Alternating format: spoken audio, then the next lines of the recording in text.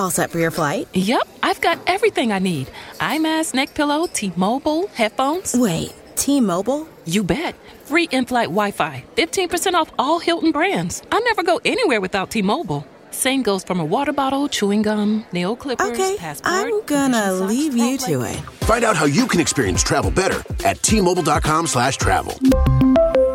Qualifying plan required. Wi-Fi were available on select U.S. airlines. Deposit and Hilton Honors membership required for 15% discount. Terms and conditions apply.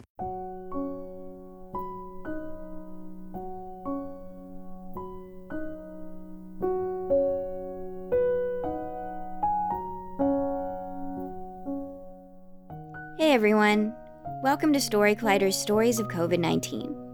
This is our second week of our new 5-week mini-series featuring stories of COVID-19. This week we're featuring stories from teachers. It's hard to think of many other occupations outside the medical and research professions that have played such a pivotal role in society this past year. All teachers have faced enormous challenges this year. They've been positioned as both heroes and villains in media narratives. So I was excited, and I hope you are too, to have this opportunity to hear their real stories, straight from them, unfiltered. Our first story is from Chicago public school teacher Jenny DeLessio Parson. It was recorded last January at her home in Chicago.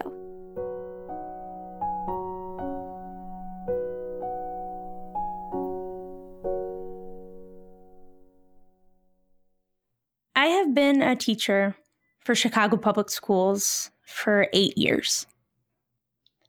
And throughout those 8 years, I have prided myself on being a super teacher. For me, being a super teacher means that I throw my heart and my soul and all of my waking hours into designing social justice infused lesson plans that teach my students how to be change makers in their community. It means that my classroom creates space for discussion and for student identity and voice to thrive.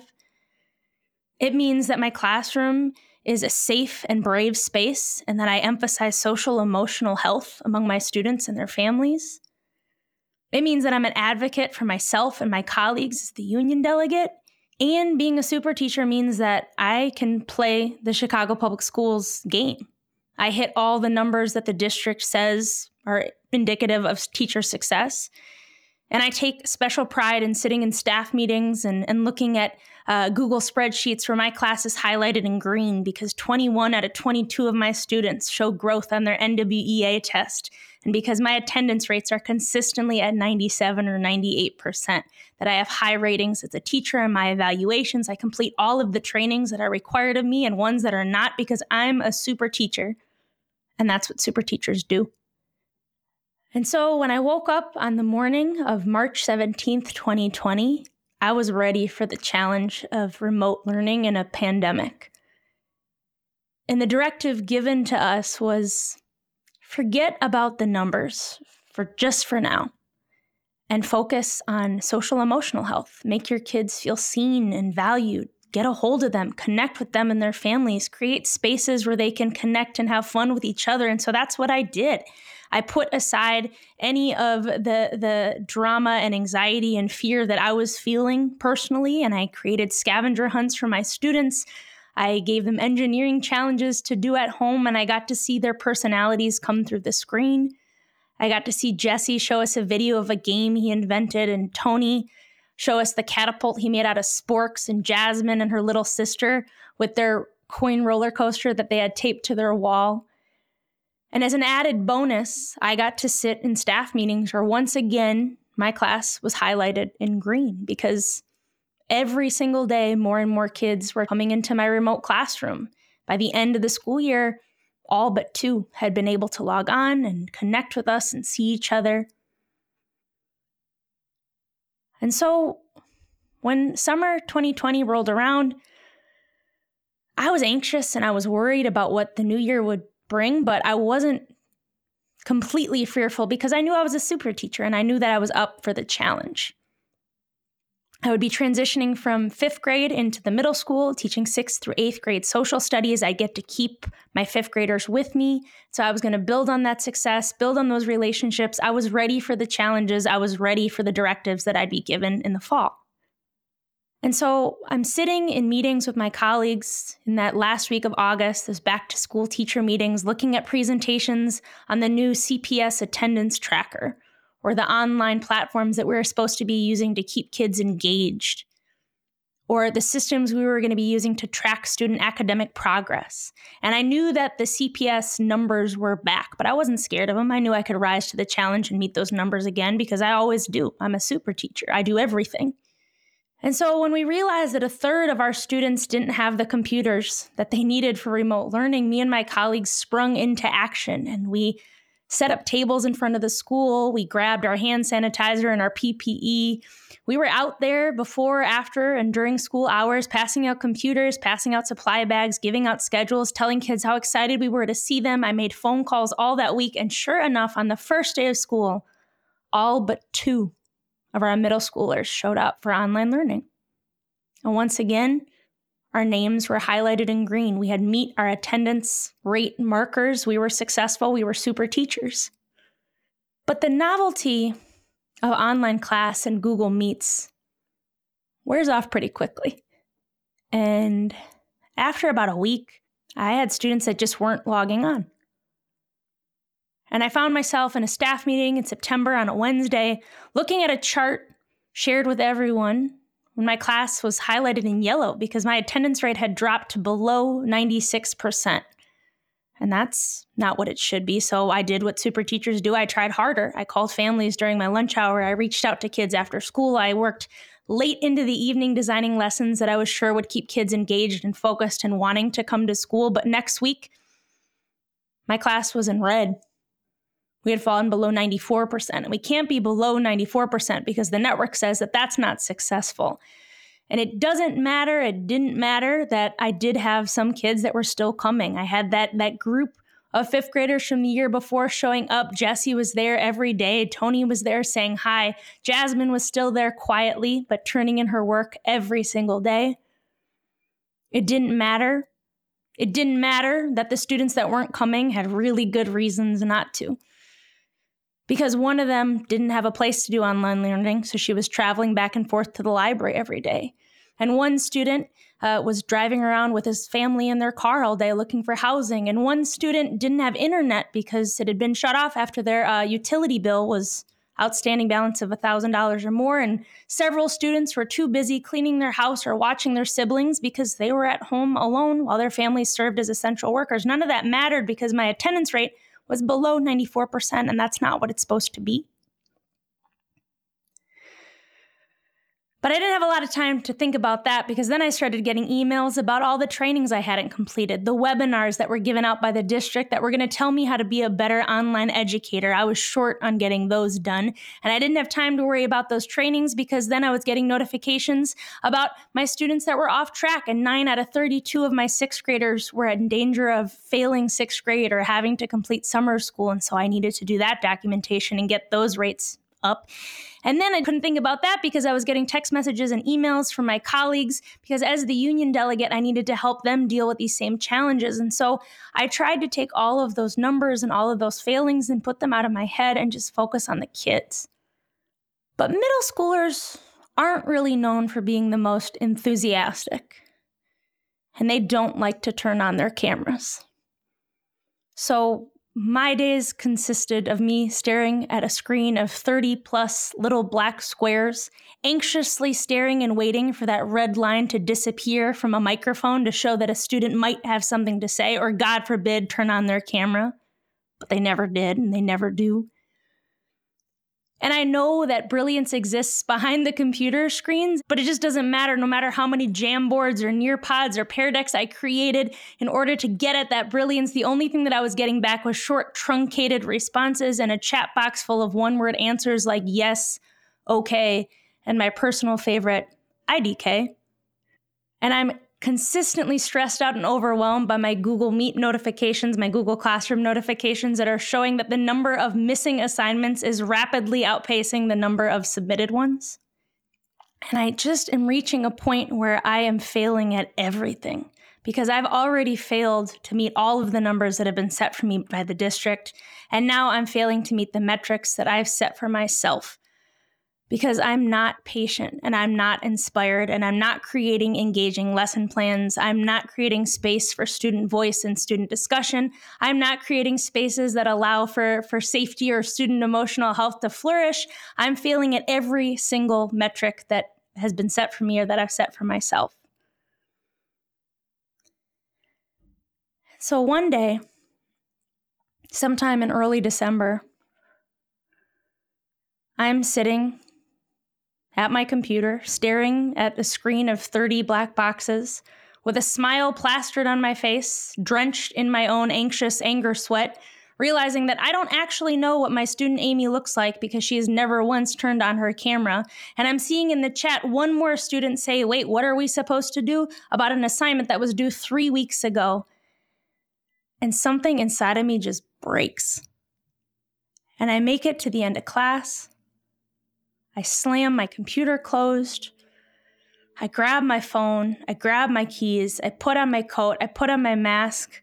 And I storm out of my apartment, calling my mom and sobbing into the phone that I just can't do it. And I'm walking along the lake in the dark and the cold and the sleet, telling my mom that I need to quit, that I need to take a leave of absence because I can't keep doing this. I can't keep putting my heart and my soul and my waking hours into teaching and failing so hard, so much every single day. And she tells me to calm down and just wait until after the holidays to see how I feel, and then we can work something out then. So I go back to my apartment. I open up my computer and I see another email notification, another question on Google Classroom. And this time it's from Jasmine, who always does all of her work. And so I'm wondering, what could she possibly need from me?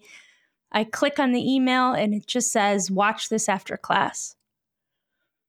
I click the link and a YouTube browser pops up. And once it loads, I can hear the opening bars to Rick Astley's Never Gonna Give You Up. You know that song, Never Gonna Give You Up, Never Gonna Let You Down, that one. And it's just a video of him shimmying on the screen while those instrumental bars play over and over and over for 10 straight minutes. And I laughed so hard. And then immediately thought afterwards, how did I forget about Jasmine? How did I forget how funny she is and how intuitive she is? How did I forget about that personality and that humanness? Because she clearly didn't forget about mine. And so it's now the end of January 2021, and I still work for Chicago Public Schools. I haven't quit yet. And I'm still overwhelmed by the numbers and the metrics and all of the messaging that tells me that I'm a failure, from my attendance rates to my rate of work completion, to the new metrics that don't make any sense about how we're supposed to be going back to school in the midst of a pandemic. But I'm really trying to just focus on 2 metrics that I've set for myself. And that is 1, do I create space for my students' humanity? And the second one is, do I allow that same space for myself? Because I am not a super teacher, and I don't want to be one. And so now my new numbers for remote learning success look something like this. That every day we create time for 10 or 12 jokes to be told during our class study hall. And 9 out of 10 times when I go into 7th grade social studies, Danielle is going to be blasting Korean pop music, and that is great. And there's a 60% chance that my afternoon 6th grade social studies class is going to be interrupted by Edwin's cat, or Annie's dog, or David showing us his 2 turtles. And all of those numbers make me a success. And all it took was one Rickroll video for me to realize that. Thanks.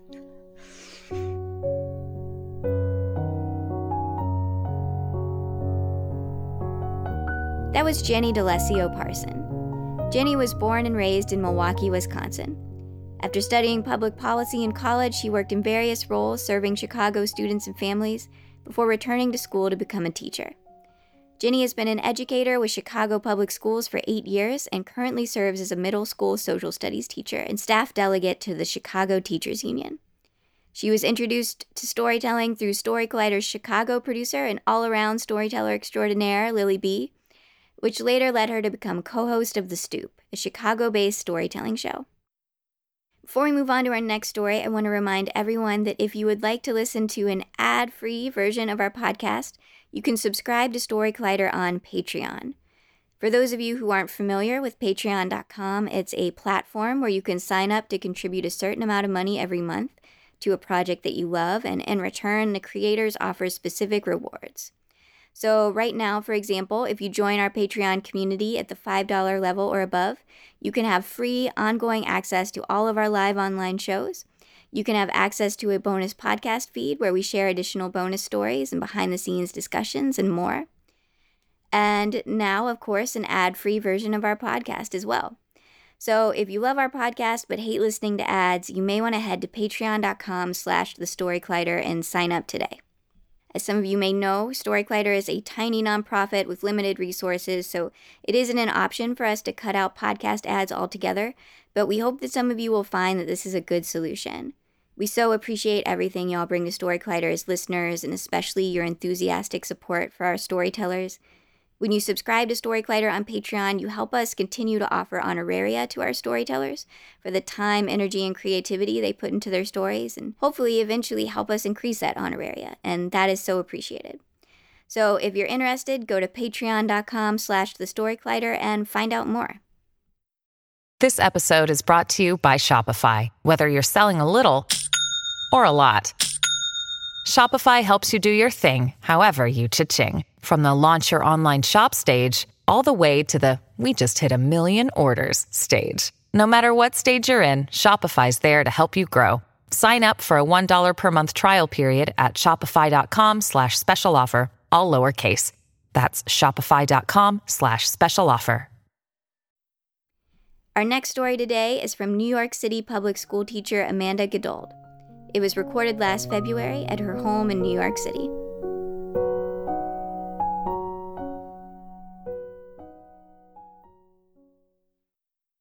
So for my very first days as a student, I knew that someday I wanted to be on the other side.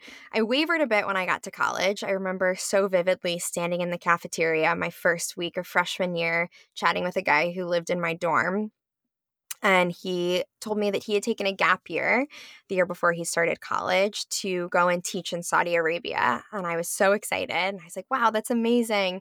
You know, like when I graduate, I also want to be a teacher. And he looked at me and sort of smirked and was like, oh, no, I don't want to be a teacher. That was just my gap year. I have much higher aspirations for my career. And I was sort of floored because, you know, my family, it was awesome to be a teacher, right? That was a really respected and academic career. And I was very quickly learning that in the Ivy League world, it was not as celebrated. After a lot of soul searching and a very brief, very miserable internship in investment banking, I ended up pursuing teaching anyway. And now I am in a school that I love, doing what I love most every single day. I knew teaching would be challenging. It was never billed to me as a glamorous career, but I never anticipated that I would be teaching through a pandemic. In early March, as I sat on the D train heading up to the Bronx, I was listening to the Daily, as I do every morning, and all of a sudden I heard Michael Barbaro inform us that there was this virus that was pretty quickly spreading. I didn't think a whole lot about it, but being a huge hypochondriac, I immediately dropped the pole, grabbed my hand sanitizer, sanitized myself, and then just continued on with my day.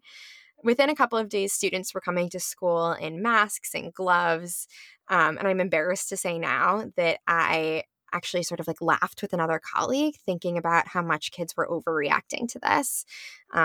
Little did we know we were actually the ones who were severely underreacting.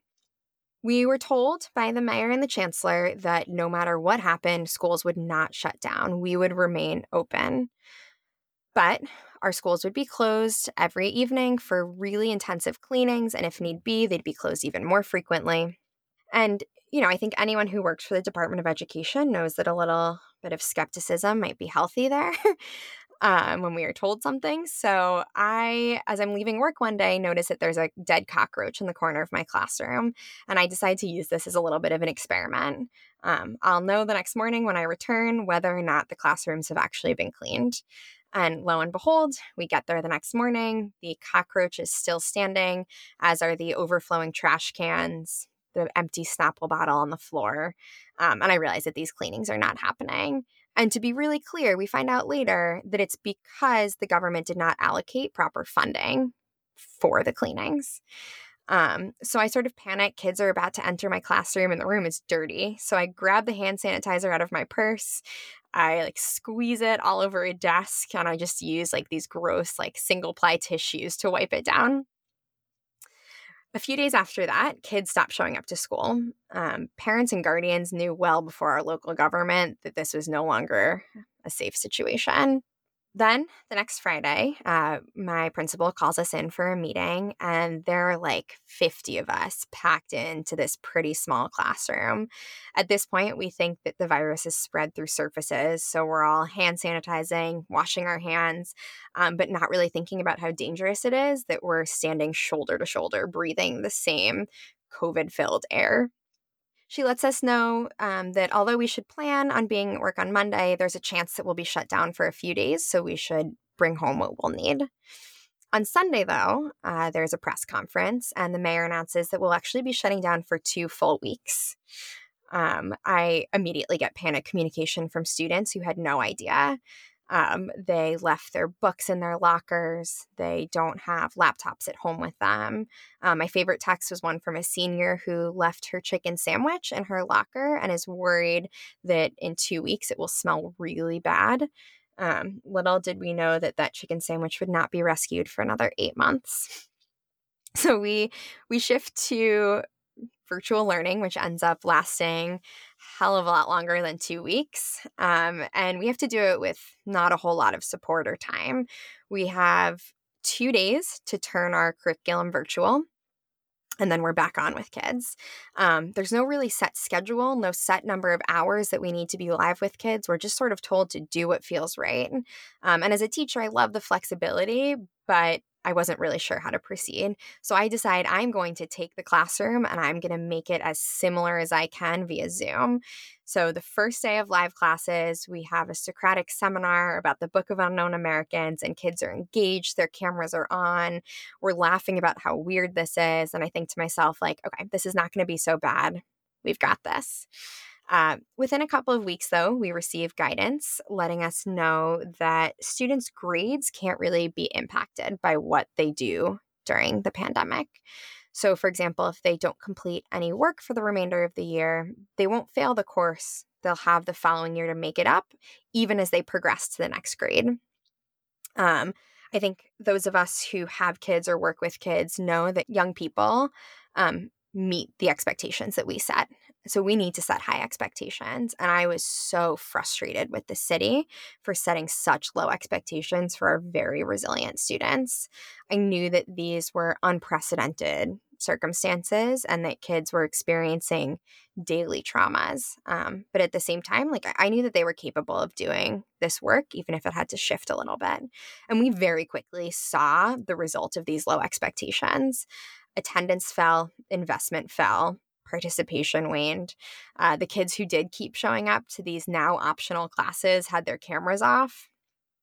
At this point, I feel like I spend most of my day looking at a sea of profile pictures, repeatedly saying, "Hello, is anyone there? You want to type in the chat out loud? I'll really take anything." And it's just sort of this sad one-woman show at this point. And so, the end of the year is a welcome time, as it always is. But after the longest teaching year, I hope, of my entire career, June rolls around. And I'm excited because I think, this is the last time I'll have to teach this way. I'm really hopeful that by September, they will have figured some way out to get us back in the classroom at least a couple of days a week. because I miss seeing my kids in person. It's just not the same over Zoom, and the same learning isn't happening. But there is silence all summer. We do not hear a thing from our local or state governments. And this sucks for teachers, right? Because we're trying to plan our curriculum. For people who aren't teachers, we spend typically most of the summer figuring out what we're going to teach the following year and how we're going to do it. So that felt frustrating, but even more importantly, it was so unfair to students and their families. I was receiving communication from students and their parents, kids wondering, will I have a graduation? Will I have a prom? And I had nothing to tell them. At the beginning of the pandemic, it felt like for the first time in my career, teachers were really being celebrated. Parents were witnessing firsthand education happening in their living rooms, and they saw how much hard work we were putting into that, and we were being praised. There were memes floating around saying that teachers should be paid $1 million a year. But by the summer, that sort of started to fade. Although we weren't receiving a lot of communication from the government, there were rumors that we would be returning to school, and there was a lot of pushback from teachers. I think that after seeing how thoroughly the government failed us back in March, we did not feel confident that we would be protected this time around. I had this flashback to the cockroach in the corner of my classroom and just knew that the PPE wouldn't be there, and there wouldn't be enough soap and hot water to get us through a day of school. But this pushback is met suddenly with a lot of vitriol. People saying things like, if teachers are refusing to teach in schools, then they shouldn't get paid. A nurse wrote an op-ed calling for teachers to get back into the field just like her. I made the mistake of reading through the comments on these op-eds, some of whom called for guards to be stationed outside of bars to make sure that if teachers weren't teaching, we also weren't drinking. I'm not sure exactly where the logic lies there, but it made me flash back to that moment in the cafeteria years before when I was told that teaching wasn't a real career. Because those of us who teach do it because we love our kids and we love our subject matter. We are professionals and we work really hard to deliver content in an engaging and useful way. And the fact that we were being called lazy because we didn't feel safe entering buildings after we had seen firsthand how unsafe we really were just felt so deeply unfair. Finally, at the beginning of August, we get some sort of communication. The chancellor lets us know that there will be a meeting and we can submit questions ahead of time. So I submit somewhere north of 10 questions, all very specific. And lo and behold, the meeting is a complete joke. It becomes clear that they have done very little planning, and it seems even less thinking about how to get us back in the classroom. But they're going for it anyway. Finally, we get to the Q&A period, and I'm guardedly hopeful that I'll get some real information. But they've cherry-picked the 5 lowball questions that they received of thousands, and they have these ridiculous scripted answers that give us absolutely zero actual information. And I'm just fuming. I feel disrespected. I feel scared. And most of all, I just feel angry. And I'm not athletic. I am not a particularly fast runner, but I decide that I'm going to throw on a pair of sneakers and sprint out the feelings. So I head out on this run, and sometimes I like to use speech to text to write in my notes app just as like a journal. And so I start doing this on my run, and I lay out all of the things that are making me feel most upset in this moment. And I return home from my run and read over these notes. And I realize it kind of sounds like an op-ed. I read a ton of op-eds, but I've never written one before. And I think to myself, okay, I could post this on my Instagram story and maybe 100 people will see it. And of that, 10 will respond. And it'll basically just be an echo chamber. Or I can push myself and let more than just my silo read this. So I sort of haphazardly reach out to a million different places, begging them to publish this op-ed and give teachers a voice in this debate. And shockingly to me at the time, the Washington Post agrees to publish it. And I'm so excited that I'll have this like national platform to contribute to a conversation that centers teachers but doesn't ask to hear from us. But I realize that I have this dilemma. Quick backstory, although I was teaching in New York City at the time, I was working on a substitute license. I had recently moved from Massachusetts to New York, and my New York City license hadn't gone through yet. In order for that license to go through, I needed my principal's advocacy, and I needed the support of the city and state. So I became terrified that if I published this piece in a national newspaper slamming the government, they would not be super pleased and wouldn't give me that license after all. And my career would be down the drain. So I have this back and forth with myself and debate, really, what is my responsibility to myself and my own career, but also what is my responsibility to the community that I serve and to teachers across the nation who are feeling the same way that I'm feeling.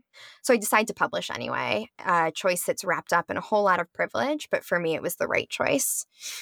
Unfortunately, the Washington Post op-ed section still allows comments.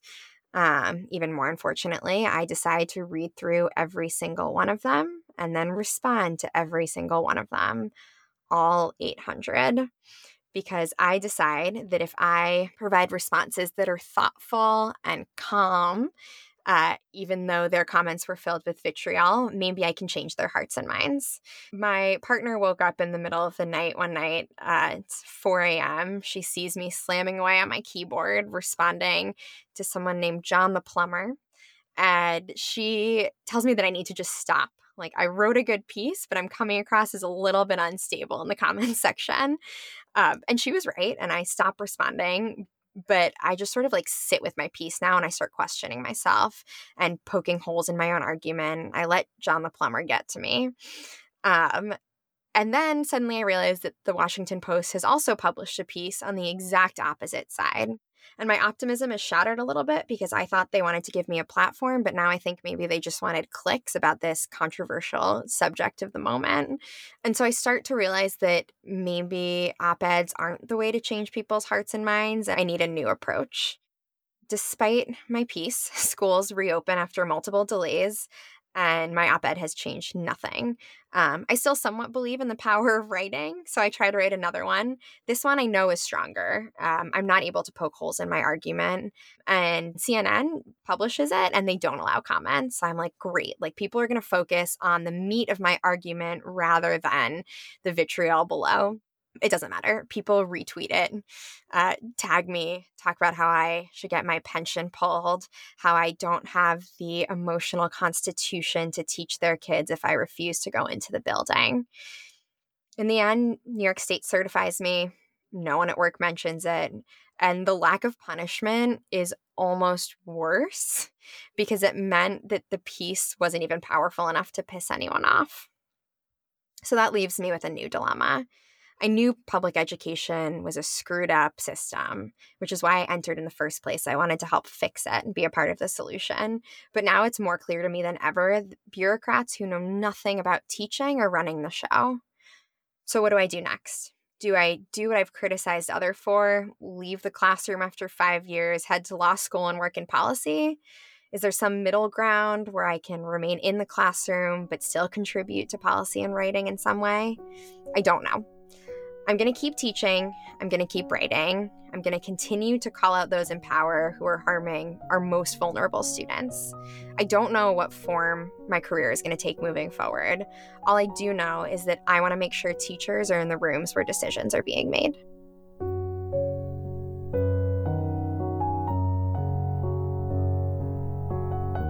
That was Amanda Goodall. Amanda received her master's in English education at Boston University.